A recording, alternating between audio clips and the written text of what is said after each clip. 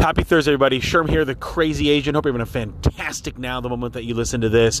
Going to be talking about social media, and specifically want to be talking about the conversation I had with Devin yesterday at the Houston West Chamber of Commerce, and she was just sharing with me some of her social media strategies. But before we jump into that topic of conversation, let's hear a word from our sponsor. So in talking with Devin at the Houston West Chamber of Commerce, she was sharing with me yesterday her strategies for social media as it was done in the past by the previous marketing individuals, but there wasn't any theme to it. It was, announcing some different events that were coming up, but nothing that was very specific. And so one of the things that she wanted to do was to be able to make sure that there is a strategy involved. And so as she was talking to some other chambers throughout the country, she found that there's like a group on Facebook, and they were just sharing some different ideas of what chambers are doing. And so what she decided to do was to make themes on the post. So Monday's called Membership Monday, where they have the operations employee and also the membership representative on their team, and they talk about the benefits of belonging to the Houston West Chamber of Commerce. And then Tuesday's called Trivia Tuesday, where they ask a question about the chamber and eliciting engagement from those that are following. And then on Wednesday, it's called West Houston Wednesday, where they highlight businesses and those that belong to the Houston West Chamber of Commerce. Thursday is a Throwback Thursday, looking back at the history of where the Houston West Chamber of Commerce has come.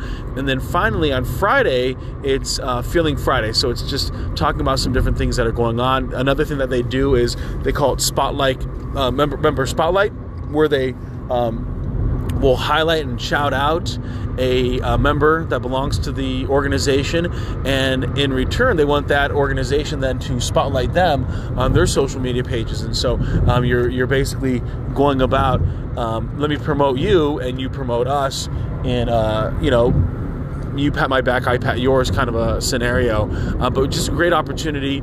And then one of the things that she's been just beginning to notice is just some of the metrics, some of the analytics that's happening, the views that they're getting, the engagement that's happening. And that's ultimately what it comes down to, is that despite all the pushing out of content, you want that engagement. And so it doesn't need to happen overnight. You don't need to be, you don't need every piece of content doesn't need to go viral.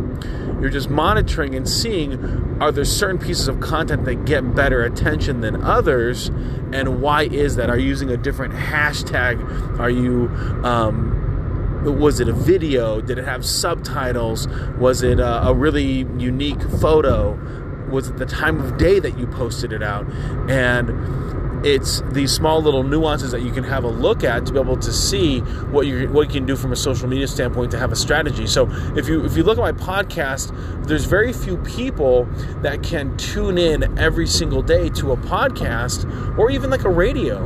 And so that's the beauty of a podcast, is that it's radio on your time. It's, talk on your time. And that's why I created themes, is because I said, even myself, I couldn't listen to the same person over and over. At some point, I might want to listen to something else. So, or that topic just might not be of interest to me. And so it'd be nice to know that, hey, there's a certain theme here. So the way that I have it split up is Monday's leadership, Tuesday's career progression, Wednesday's motivation, Thursday's social media, and then Friday's personal development. So I can talk about things that I hold dear, things that are important to me, that I find of interest, and that way it fills my passion. At the same time, it gives you, the listener, an opportunity to listen to a topic that makes sense to you. So if you're not in a leadership role or aspire to be a leader, then Mondays are of little interest to you. But if you are learning to leverage and wanting to leverage social media, then Thursdays you're going to want to listen in on every Thursday, just because that's when I talk about social media. And that allows your audience to then know how to engage with you. And that's really where the strategy ends up coming from. So the other thing to remember is, remember where your audience is coming from. So if, let's say, you're on Instagram like I am, then you know that you're shooting for basically a 17 to a 24-year-old range demographically. And so a lot of times, if you're talking about business like I do, then I don't get too caught up in if people find it boring, because I would too if I was in high school. And if I was in college, I might find the exact same thing, like, hey, this is not of interest to me. And that's totally fine. I want to be able to connect with those that want to connect with me and slowly build it out that way. At the same time, it allows me, when I talk about sales and marketing, that I can speak from a place of authenticity, that I'm not just talking about, oh yeah, I've heard about this social media thing, you should probably do it. I don't do it because of ... And that's, I literally heard a marketing person say that they don't do social media, but yet they're a marketing, expert, and that's why they're talking. And I literally stopped listening to everything else that was going on, and I did end up leaving, but not because of that comment, but because I had to go to another meeting. But for me, it lost complete credibility if you're telling people that, oh yeah, you should have a plan in that, and we're not very good at that. So basically what you're telling me is that I should work out, but you don't work out, and you're a personal trainer. You're in marketing, and you tell me that Facebook is a great place to be able to connect and engage and have content, but yet your own company doesn't subscribe to that model. That doesn't make any sense to me. Eat your own eat your own vegetables, because if you're not eating your own vegetables, then it's very hard for me to believe that your cooking's good. Oh yeah, Sherm, you should eat this Brussels sprouts. It's the best recipe. I made it. Do you eat them? No, I don't, because, it's tough to eat Brussels sprouts. Well, then, I'm sorry. You have no leg, no ground to stand on, no leg to stand on. That's the phrase. No leg, no legs to stand on. I find when you know your audience, that helps you create the content for those individuals. Think about, what do you think that they want to hear, not from the lens of your eyes, but from the lens of their eyes and what they're experiencing in life. So again, on Instagram, right, if we're shooting that 20 to 24-year-old age range, some of their concerns are college, some of their concerns are work-life balance, some of their concerns are, relationships. And you can have content that surrounds that, even if you're not like Dr. Phil and giving out like relationship advice, or Maury, and you're trying to identify who's the baby's mama or who's the baby's father type scenarios. You don't have to be an expert. You don't have to have the greatest track record when it comes to relationships, but that's what's of interest to people from age 17 to 24. Finally, when it comes to all the themes, the beauty is that you can create one piece of content and then spread it around. So let me give you an example. Yesterday, my son was with me, and he captured about a 7-minute video of me in an engagement with the Houston West Chamber of Commerce, talking with Devin, and then she had one intern there, and then Ann ended up joining us from Harmony Schools, and then there was my 2 interns, and of course my son Mace.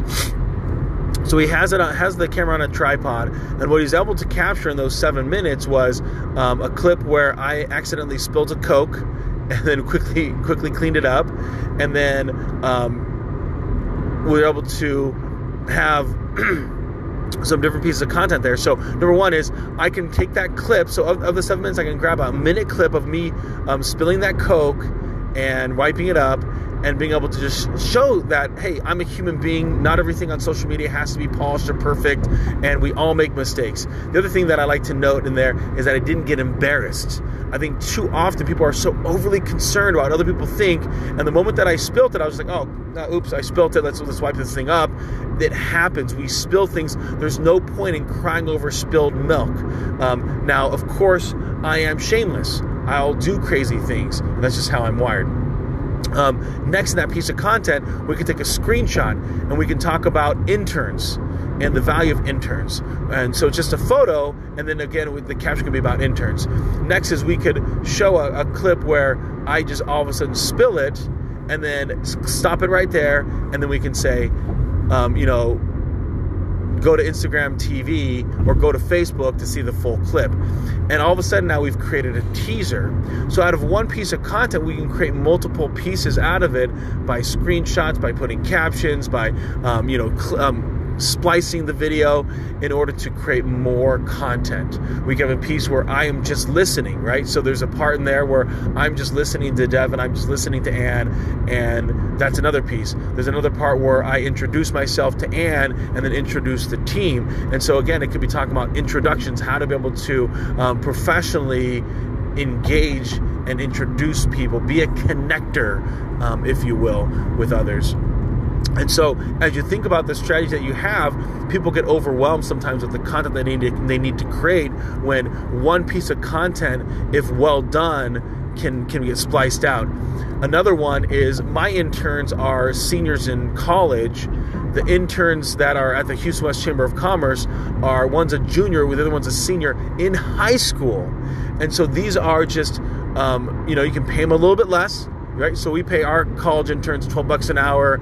I think the chamber pays theirs $9 or minimum wage or $10 an hour. Either way, it's less because they're college kids, right? They don't have as much skill set to be able to bring to the table. And we're going to say that as a blanket. I know that if you're in high school, you're like, oh, I'm better than a college kid, and you might think that, but a college kid will say the same thing about themselves, that they're better than a high school kid. If they've taken marketing classes, unfortunately, if you're in high school, unless you're engaged on social media strategies and creating your own brand, and having awareness there, then your skill set is not up to par. However, I will say that the intern Jennifer, who's a junior in high school, was able to create a logo behind the video that they did of interviewing me yesterday. So it was really cool. So never discount the value of interns. So there, you can have an example that I'm giving you of a 7.5 minute clip that basically can be spliced up into at least 8 different ways, and then be used to leverage people to go to different platforms. Remember, you don't want to build your social media strategies on only one platform, or else you're going to be like Tom, who has no friends on MySpace anymore. For those of you that were on MySpace, you would get the joke. If you weren't, you'd have no idea who Tom is. So hopefully that's helpful, and hopefully you can help create your own strategy.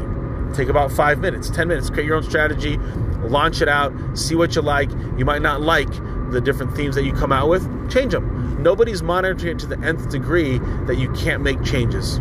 Sherm's out.